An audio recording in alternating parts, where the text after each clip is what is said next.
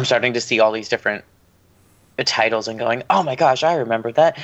Get ready, Magic School Bus gets ready, set, dough. Where they get how bread works. Are you nostalgic, a parent, or perhaps a child at heart? When it comes to children's media, from books to TV shows, and even movies, there's often more than meets the eye. Is it well written? Does it still hold up today? What works and what doesn't? Or maybe you wonder what went on behind the scenes of that work. Together, a trio of adults who are also kids at heart will critique and comment on one piece of children's media each episode. Hello, this is Eric. Hi, I'm PJ. And I'm Rico. You're listening to Beyond the Lens, a family-friendly podcast. Hello, everyone. Thank you for tuning in and welcome to Beyond the Lens. This is Eric. Hi, today this is Eric. I'm joined, of course, as always, with Rico and PJ, and today we are going to be discussing one of my favorite television series of all time from a personal and professional perspective, The Magic School Bus. How familiar are you two with The Magic School Bus book series or television series or any iteration of the franchise? Well, I'm very familiar with the original one that aired back in the 90s and in syndication in the early 2000s. The reboot that was on Netflix, I watched a few episodes in preparation for this podcast. But overall, I guess you could say I'm familiar with the whole concept. Yeah, like Rico, I'm kind of familiar with the original series. I remember watching some of the episodes in elementary school and in middle school. I haven't watched it in a while, but I am sort of familiar with that one. I didn't even know there was a reboot until literally hours before this broadcast, so I'm very unfamiliar with that and kind of unfamiliar with the books as well. Awesome. So it sounds like we're all at least a little bit familiar with everything, which is great. So what I enjoy about this entire franchise is the way it's been able to be expanded upon in the various medias. So, of course, we have the book series.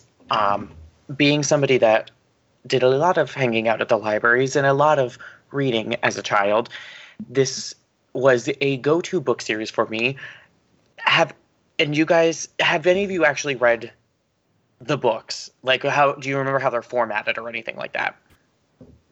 I've come across like a few books here and there. I don't remember exactly. Like, I know it was a book series before it turned into a TV show, but other than that, yes. I don't really know much about the books.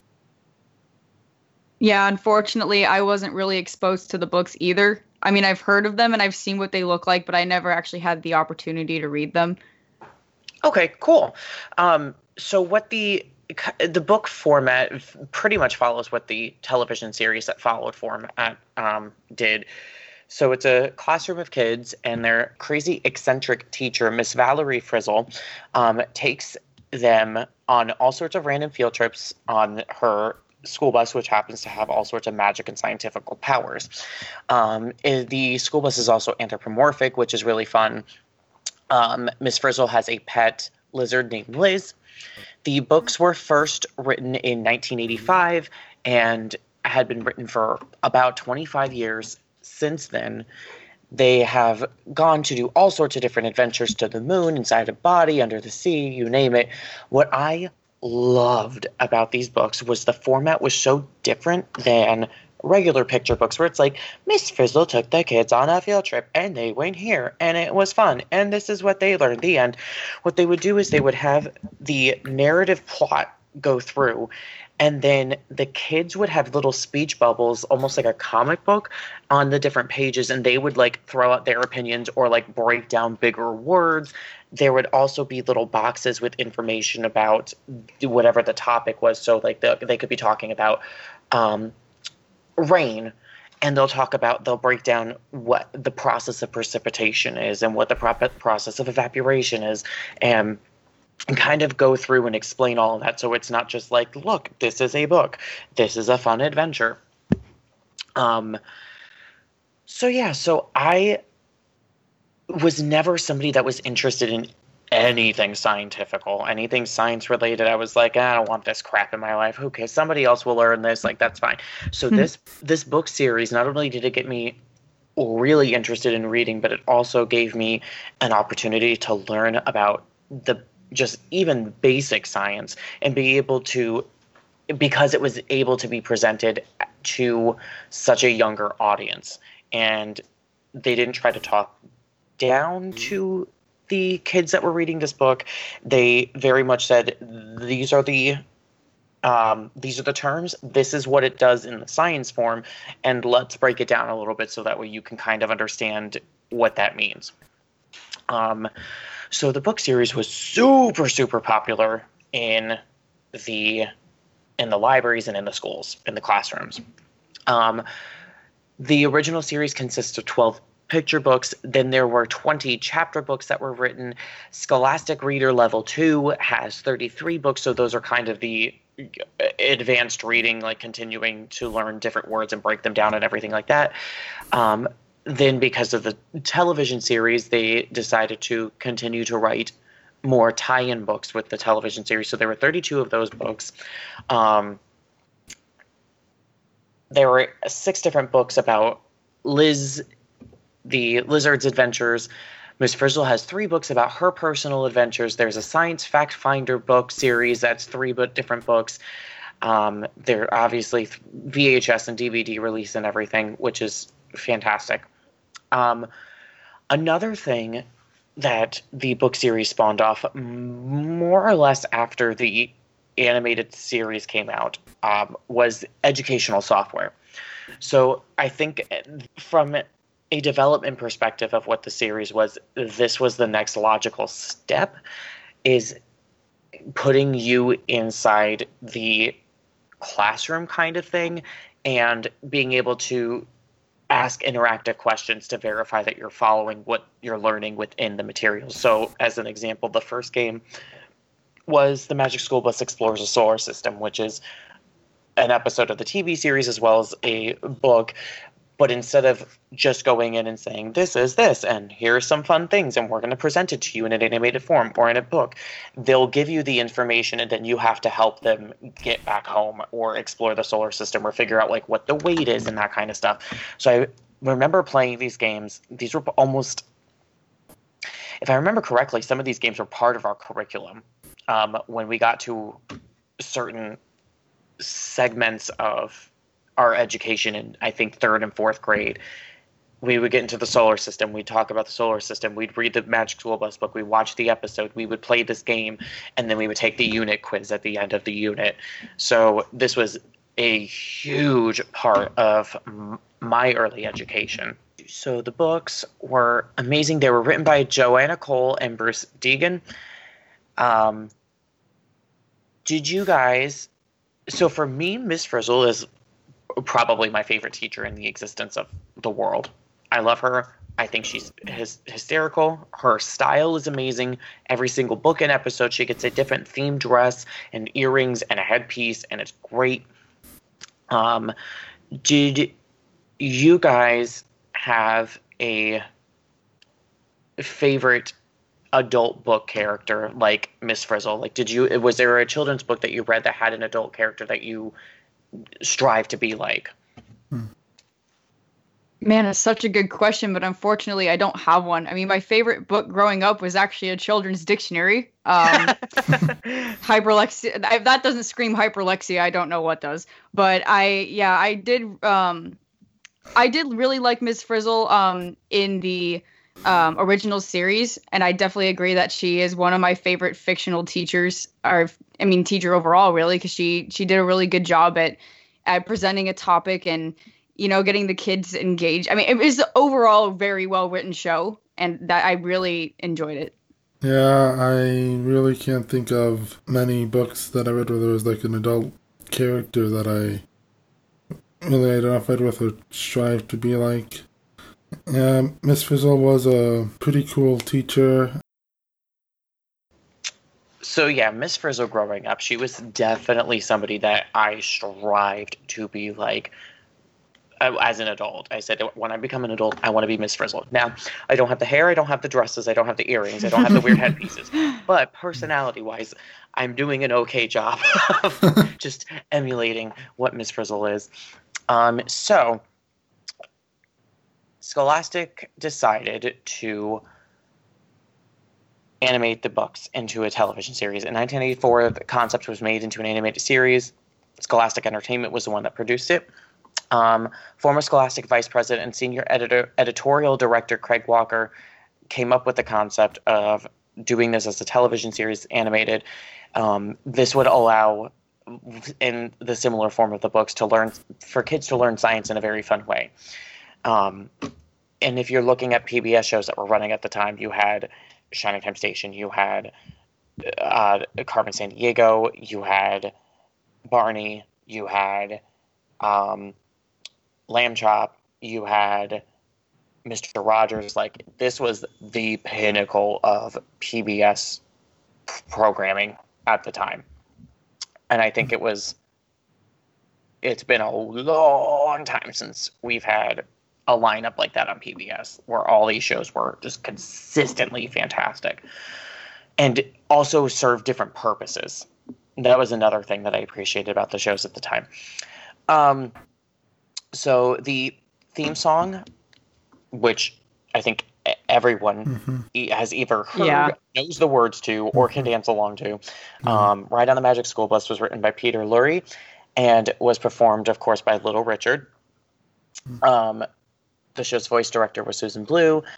Some of the show writers worked on Fraggle Rock and then came on to do this show. And knowing that now, I can definitely see where the crossovers were for everything. Originally in the U.S., Magic School Bus was aired on the Learning Channel and then eventually made its way to PBS in 1998 to do reruns.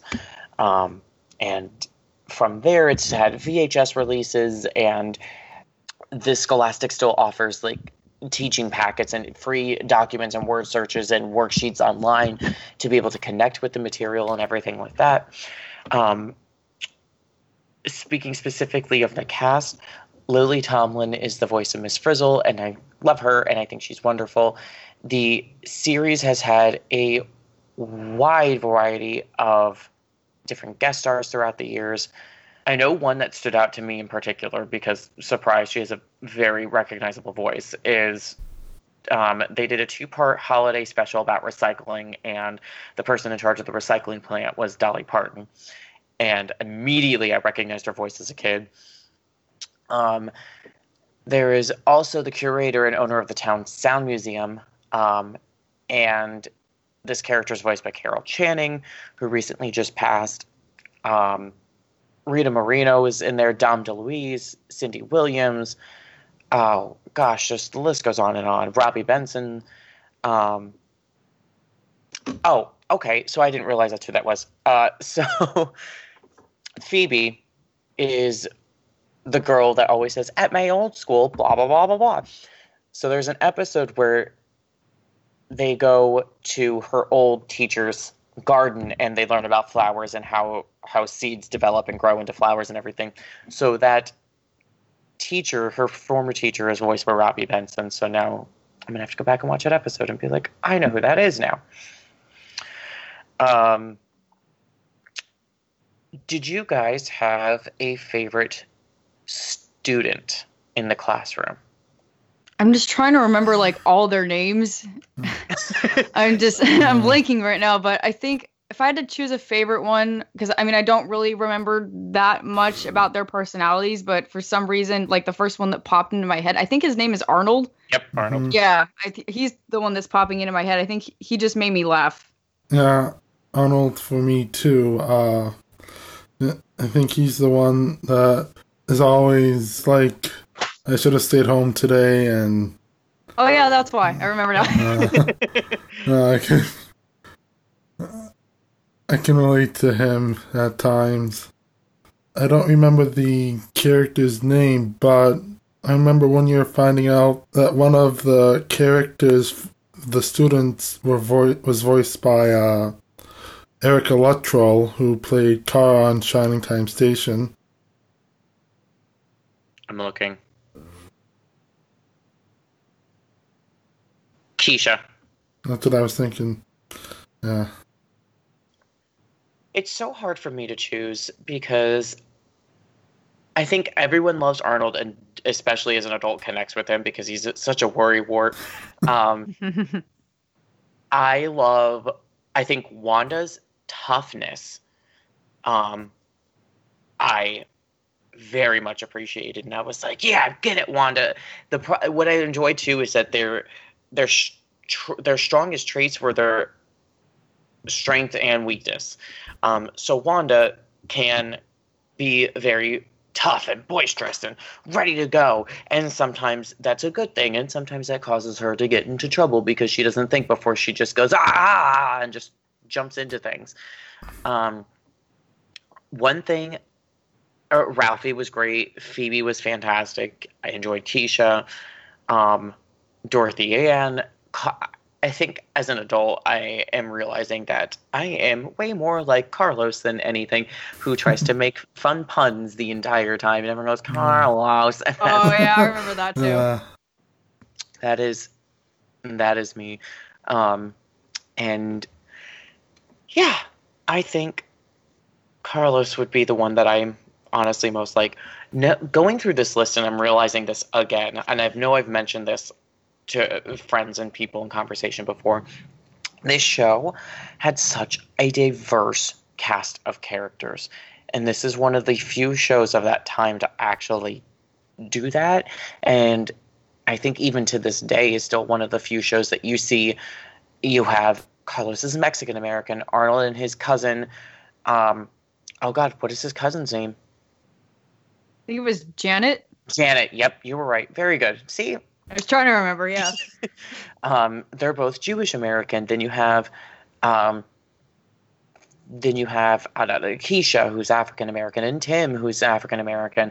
Ralphie's Italian American. Wanda's Chinese American. So you have all of these different characters with such diverse backgrounds and different interests, and because they have all these different backgrounds and different interests, they're able to be explored throughout the course of the 52 episodes of the series. Mm-hmm. So sometimes there's going to be a specific focus on the science portion of things, like we're going to do this. Sometimes they'll be going on a field trip to a concert hall, and they'll explain how music works and how Pepper's ghost works. Then there's of course Phoebe is very interested in gardening. So there's several episodes about spiders spinning webs and the planting a seed and figuring out how the seeds grow and everything. So I very much like that. And I think another favorite character that people often forget is an actual character is the bus itself.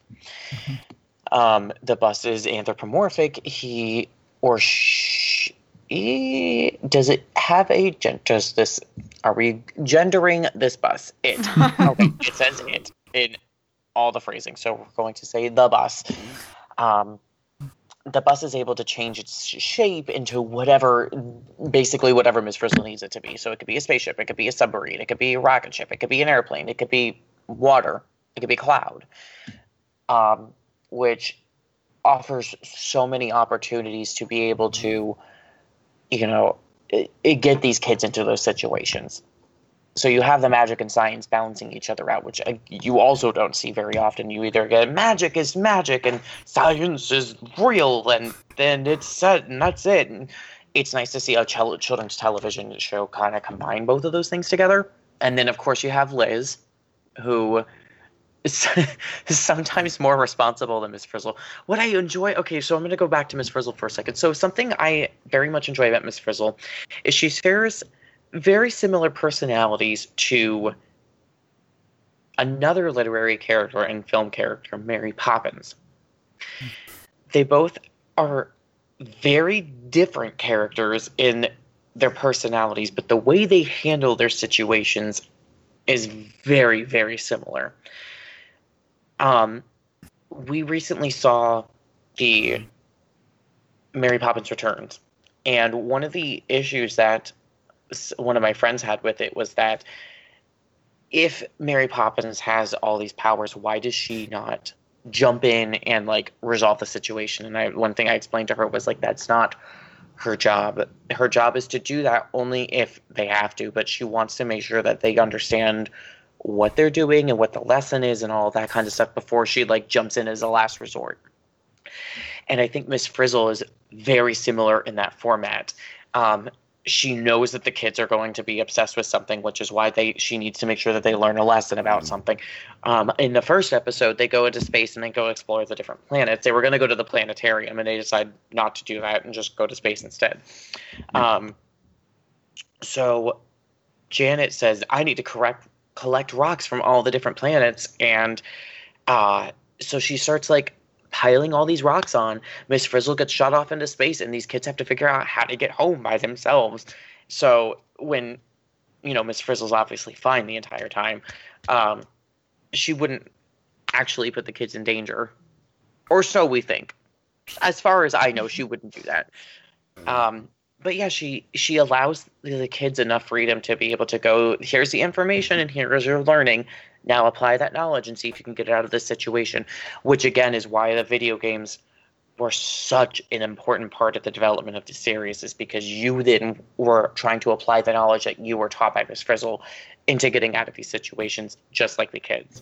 I would like to briefly discuss, and by briefly, I mean, we can probably talk about this for like an hour. The parents appear in the show throughout the series. And one of the issues that a lot of people that watch the show have is the parental involvement and knowledge of what these students do on these field trips. Because the parents really seem to have no idea. There are no field trip forms or anything like that. They just kind of do what they want. My only guess is that they had some sort of permission slip that was signed at the beginning saying, we're going to go on various field trips throughout the year, and this is your one permission slip for all the different places we could end up going. And they go, okay, cool. And then just not ask about their day. I also want to know what their parents think of the mental stability of their children is if they come home and go, yeah, we were turned into water and we got evaporated and then we got rained down and then we cold again. Like, that was great. There's a lot of, what are your guys' thoughts on that kind of misled information about the series? Honestly, I never really thought about that until you brought it up. I've actually thought about that a couple times. I'm like, there's a couple loopholes here. Like, I mean, what do the parents really think? I mean, it kind of reminds me of me and my memes. There's this one meme where I don't know if you guys have seen it, but it's with Arnold, and they're, I think, on the moon, and then he takes off his helmet, and of course his head freezes, and there's this guy who does this commentary to it, and he's like, yo, he's dead. Oh, he's dead for sure. Like, what about the lawsuit? What are you gonna do after the lawsuit? I mean, and then it got me thinking, oh yeah, what do the parents really know what they're doing, like, or what the kids are doing? That, yeah, definitely a thought that's crossed my mind a couple times.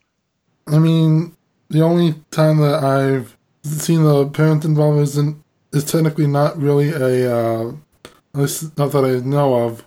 It's not an official Magic School Bus related video, but someone like made a parody where the parents were all anti-vaccine, and so they were the ones on the field trip, and they learned all about vaccines, and it just went horribly wrong.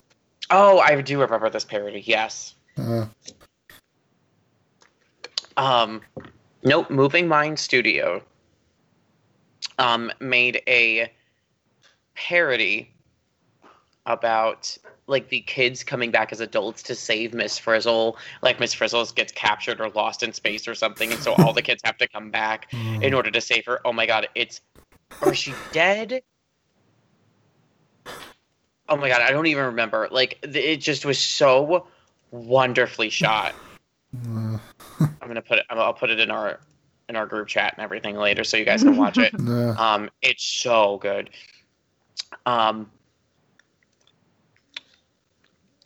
Speaking about the reality of the series, how much do you guys remember about the little snippet at the ending of each episode? Oh, I remember that very well, about how they all call up and explain about the various scientific inaccuracies. So at least with that, I can give them that, like, yes, they can create a fantastic episode and then talk about, like, if Arnold removed his helmet, he would be dead. And he's like, yeah, but that's okay because Arnold was acting. And so I very much loved when I love that the kids would be the ones to call into and be like, that's not right. That's not how this is done, because kids still do that. And that's why adults do that now. And I'm like, get away from me. Yeah, so I love when they would be able to break it down and kind of explain, like, this is what it was for the series, and this is what it was. This is kind of what happens in real life, and no, kids can't actually shrink down and blah, blah, blah. Maybe one day we'll be able to. So yeah, Magic School Bus went all over the world, and it was wonderful and great. And then on June 10th, 2014, Netflix and Scholastic Media said, we are going to do a new series called Magic School Bus 360. And then that didn't happen. So it was supposed to be a new iteration of the franchise, which is a modern Miss Frizzle high-tech bus. It stresses the importance of modern inventions like robotics and wearables, camera technology, in order to kind of rekindle the interest out, for that was past the 20-year mark of, gaining more interest in the science and the STEM research and all that kind of stuff. I say STEM research as in not stem cell research, but like STEAM. STEAM is what I'm thinking of. Oh my God, I am so tired. So some of the original voice actors were intended to come back to help with the show, which is great. And then they changed the title to The Magic School Bus Rise again. In February 2017, before the series premiered, Netflix announced that Kate McKinnon would be joining the cast as Fiona Felicity Frizzle, who is the younger sister of Miss God, what's Miss Frizzle's first name? Regular Miss Frizzle. I said it earlier. I don't know. I'm trying to remember. Veronica? Or Valerie? I knew it started with a V. I couldn't remember. So yes, they brought back Magic School Bus and Magic School Bus Rides again. So this is in its, I believe, second season right now, and the third one is in production. Each of the first and second season are 13 episodes long. Lily Tomlin comes back as Professor Valerie Frizzle, who the reason why she's not in the episodes is she is going off on her adventures and trying to do some scientific research. So she gets her younger sister to come in to take over as the teacher. All of the kids are there. I believe Phoebe is not there. Mm-hmm. And we are joined by a new character who is, give me a moment, Jyoti, who is Indian American girl who replaced Phoebe on the Magic School Bus. She's an expert in science and robotics, so there's your science and robotics person that comes in. And I think she also adds a very interesting character puzzle piece that's kind of missing from the show. So the rest of the class is still the same, so it's almost like they graduated to the next class year, and then Miss Frizzle says, bye.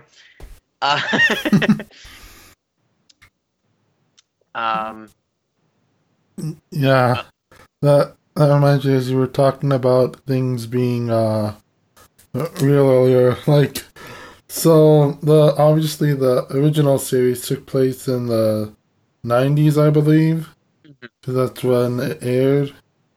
And then if this is supposed to be like the following year, okay, okay. First off, how exactly did all the technology that happened throughout the 2000s and early 2010s just happen during apparently summer vacation? Point. And that's not to mention the fact that they're still expecting Miss Frizzle. Like, if this is like a regular public elementary school, you would think that they would expect a new teacher, and not that they're expecting the exact same one. Then obviously they switched it around, but still, it's just strange. Yeah, and I'm also not sure. It makes me question the school board's decisions on how things work and how, like, Valerie's younger sister was Valerie just. My guess, again, going back to the Mary Poppins thing, Miss Frizzle was very persuasive. She was able to go into a room and make the room do whatever she wanted and make it think it was their idea. And I think that is my fan fiction-y backstory of how this happened, because you can't just come in and say, oh, by the way, I'm leaving and my sister's coming in. Like, that's not how paperwork and background checks and all that kind of stuff work. So I don't know how that decision was made. So that's my fan fiction-y decision. She came in with some sort of convoluted plan to almost manipulate them into thinking it was their idea to hire their sister, who is also amazing and has an incredible track record of teaching and all sorts of stuff.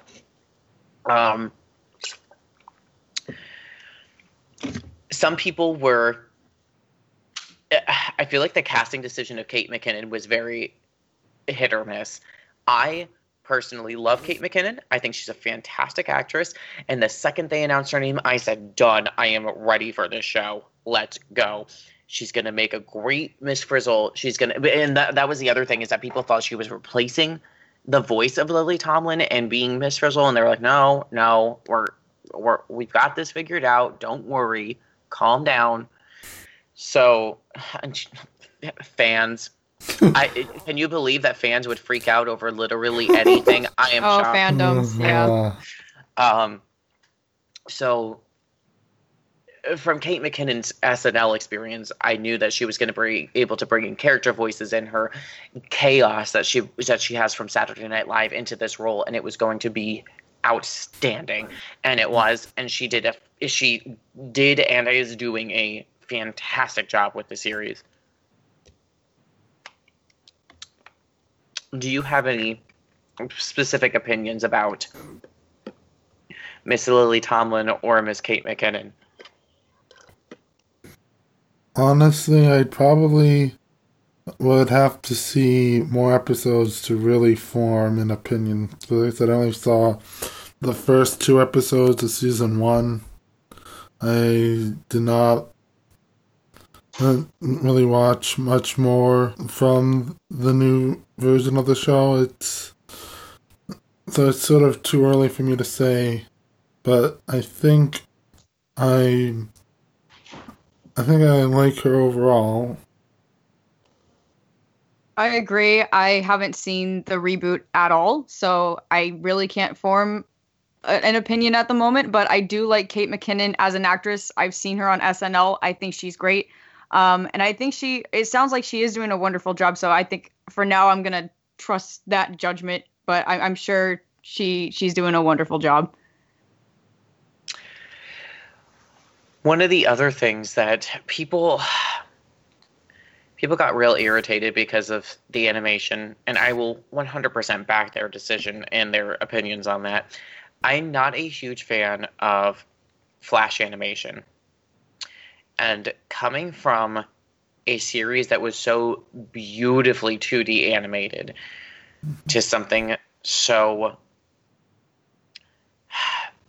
I think this format of animation works for some things, and I don't think it works for other things. I got used to it with this show. I still don't prefer it. I think it's garbage looking.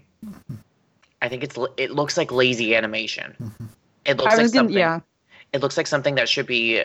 If this was web content, like 3-minute little web episodes, this makes sense for the animation to be like that. And I would be like, oh, okay, cool. That doesn't bother me as much. When it's full-length episodes, like, what do you... Stop. No more. They look like... Sorry, go ahead. Oh, okay. I was just going to say, I saw like a screenshot from the reboot, and I'm like, I'm not really sure if I'm going to like this animation style, because it did look very different. I'm like, I'm not sure if I'm going to get used to this.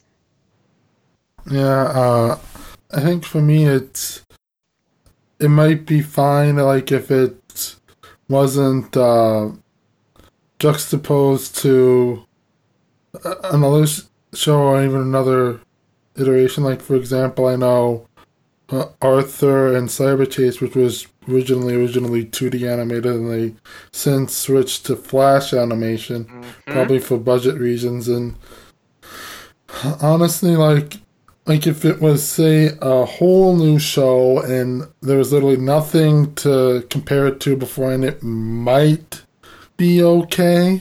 But if it's like Arthur or Cyber Chase or the Magic School Bus, where we've seen it animated this way before, and now we're switching it to Flash, then it just seems like it's too much. I think that's where they're going to lose. That's where a lot of shows lose their viewers, is when there's such a strong shift. Because it's not even just like, oh, we're transitioning and it's going to look different. And it's like, it's just such a... When you juxtapose them against each other, it's like jarring how awkward it is. But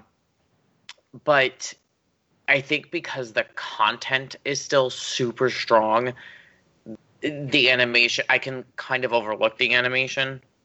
It still bothers me.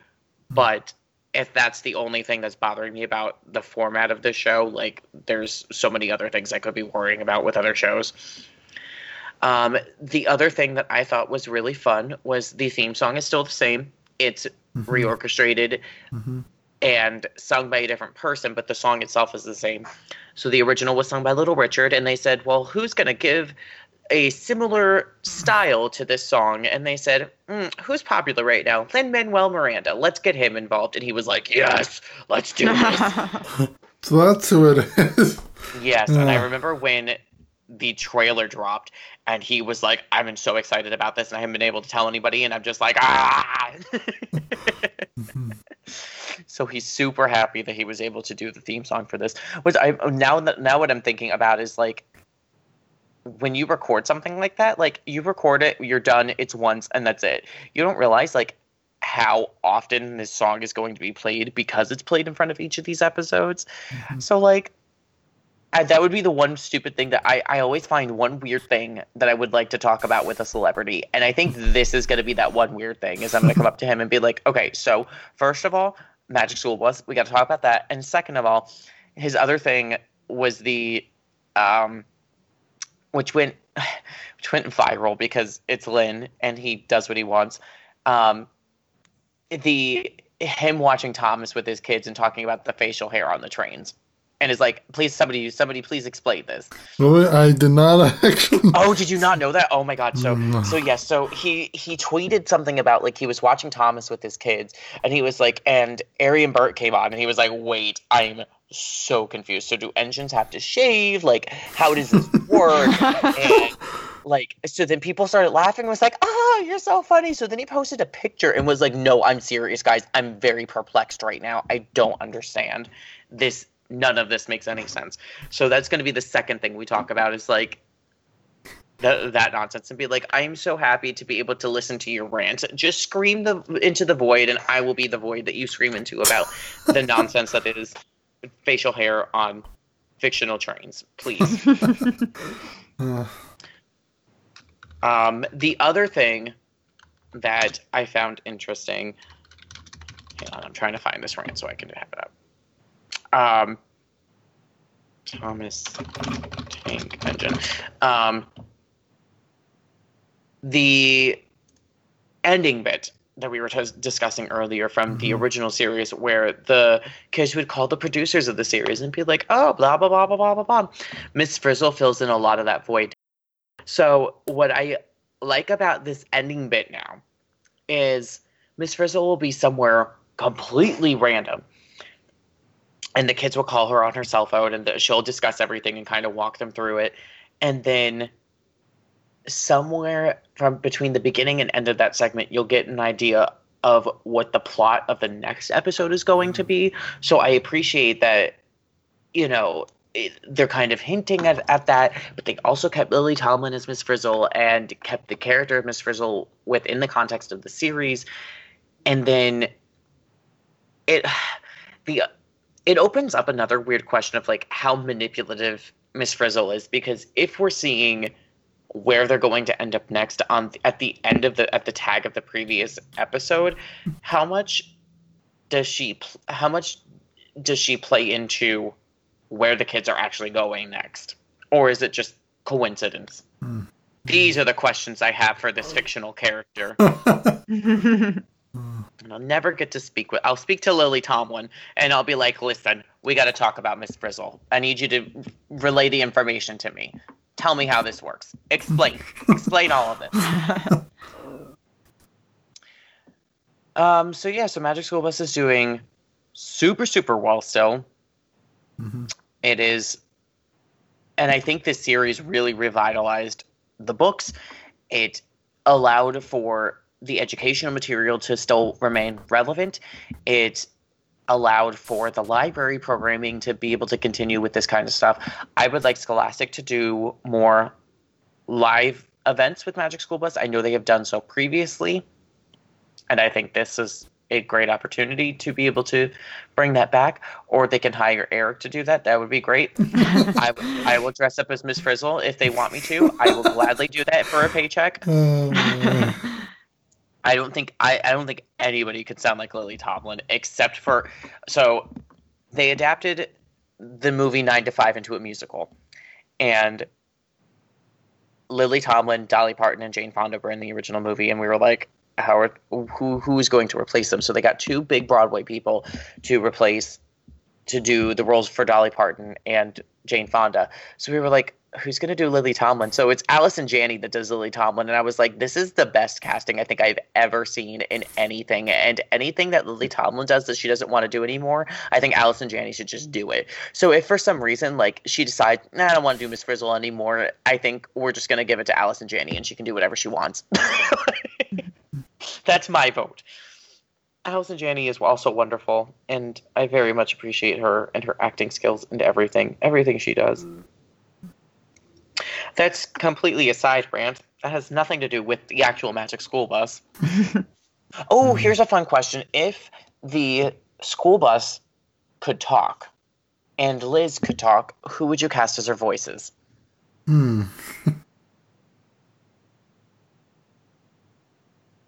I have no idea. That's a tough decision. I'm not sure about Liz, but the Magic School Bus. I'm not sure if we're going to be familiar with him. I would say Jim Conroy. He was the voice of Ruff Ruffman on Fetch with Ruff Ruffman. And so he sort of has that...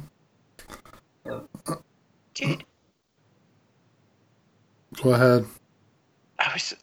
No, I'm thinking of a different person. I was like, did he do Batman at one point? No, I'm thinking of somebody completely different.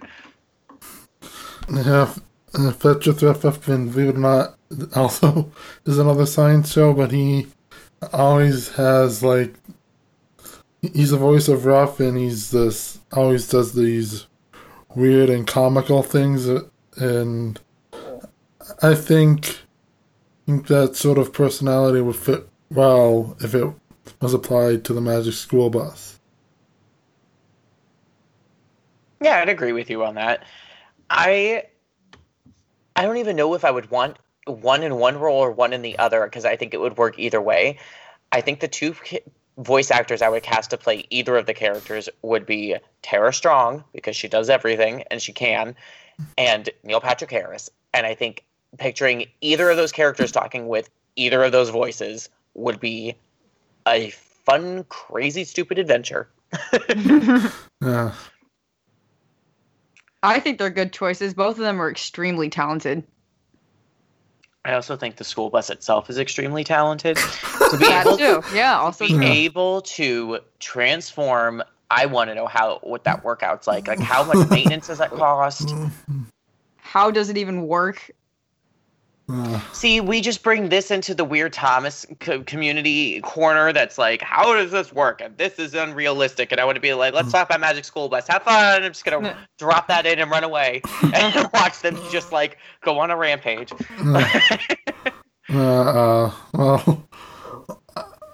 Speaking of Thomas, I know there's a Shining Time Station parody on YouTube by, I think it's like Top Story Weekly or something like that, and it's basically about Obama's railroad initiative, and they're trying to impose some new regulations to sort of make the railroad more efficient, and the magic is constantly being brought up, and the guy with the clipboard's like, okay, by my calculation, this magic dust costs around $4,000 a day.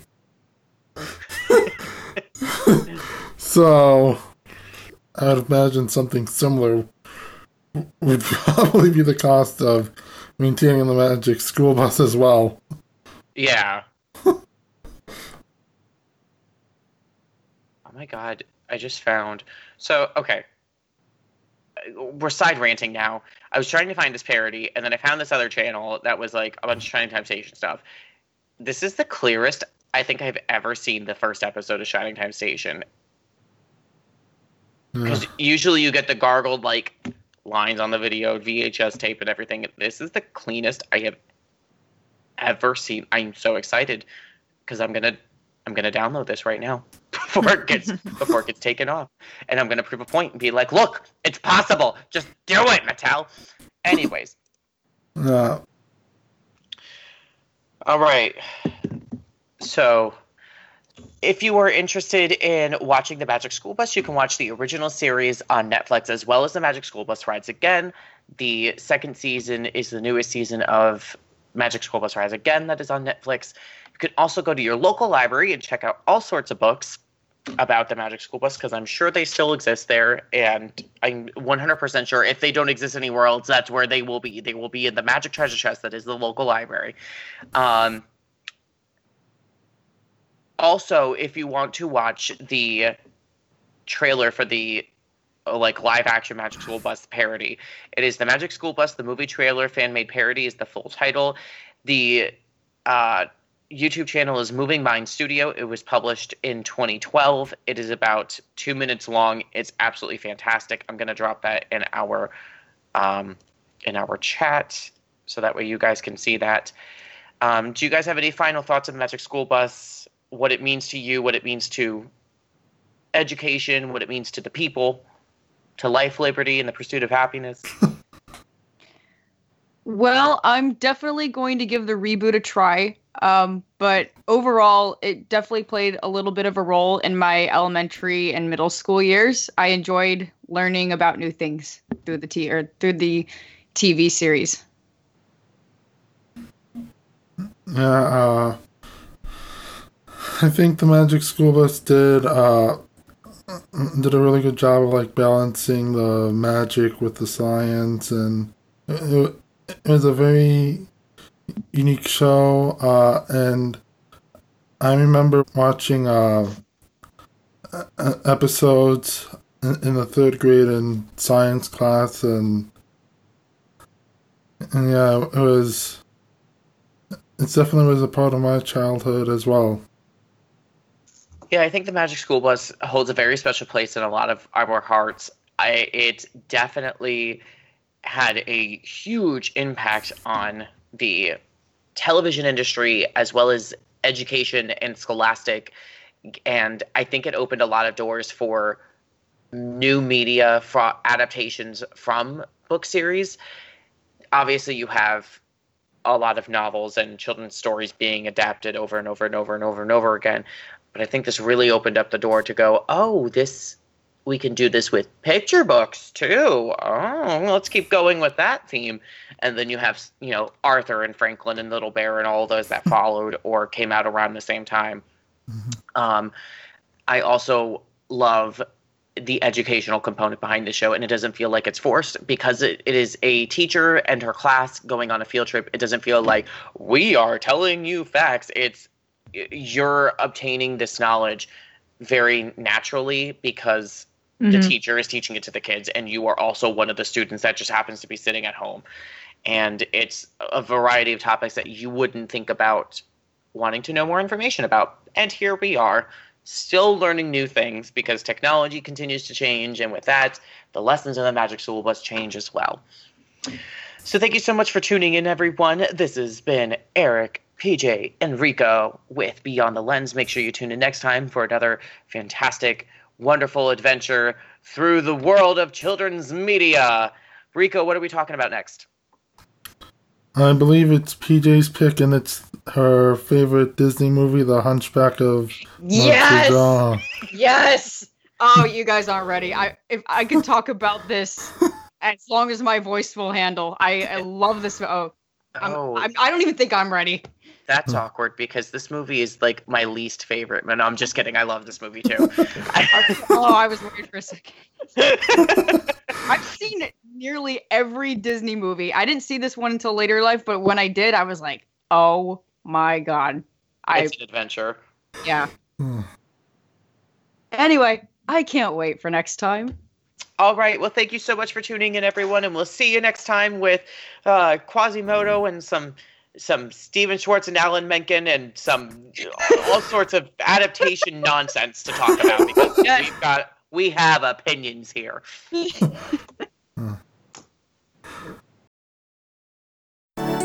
Thank you for listening to Beyond the Lens. The intro music is Work. That's WERQ by Kevin MacLeod. It is available under a Creative Commons Attribution License and can be downloaded for free at Incompetech.com. Beyond the Lens is a Recore Entertainment production.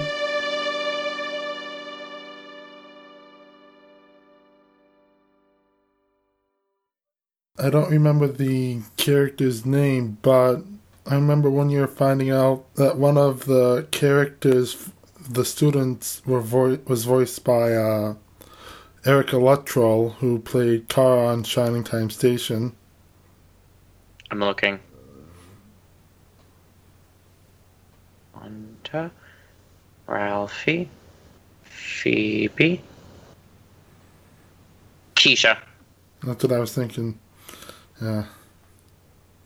I was like, I had to go through the list going, no, that doesn't sound right. No, that doesn't make sense. No, it's not the boys. But you are absolutely correct. Yes.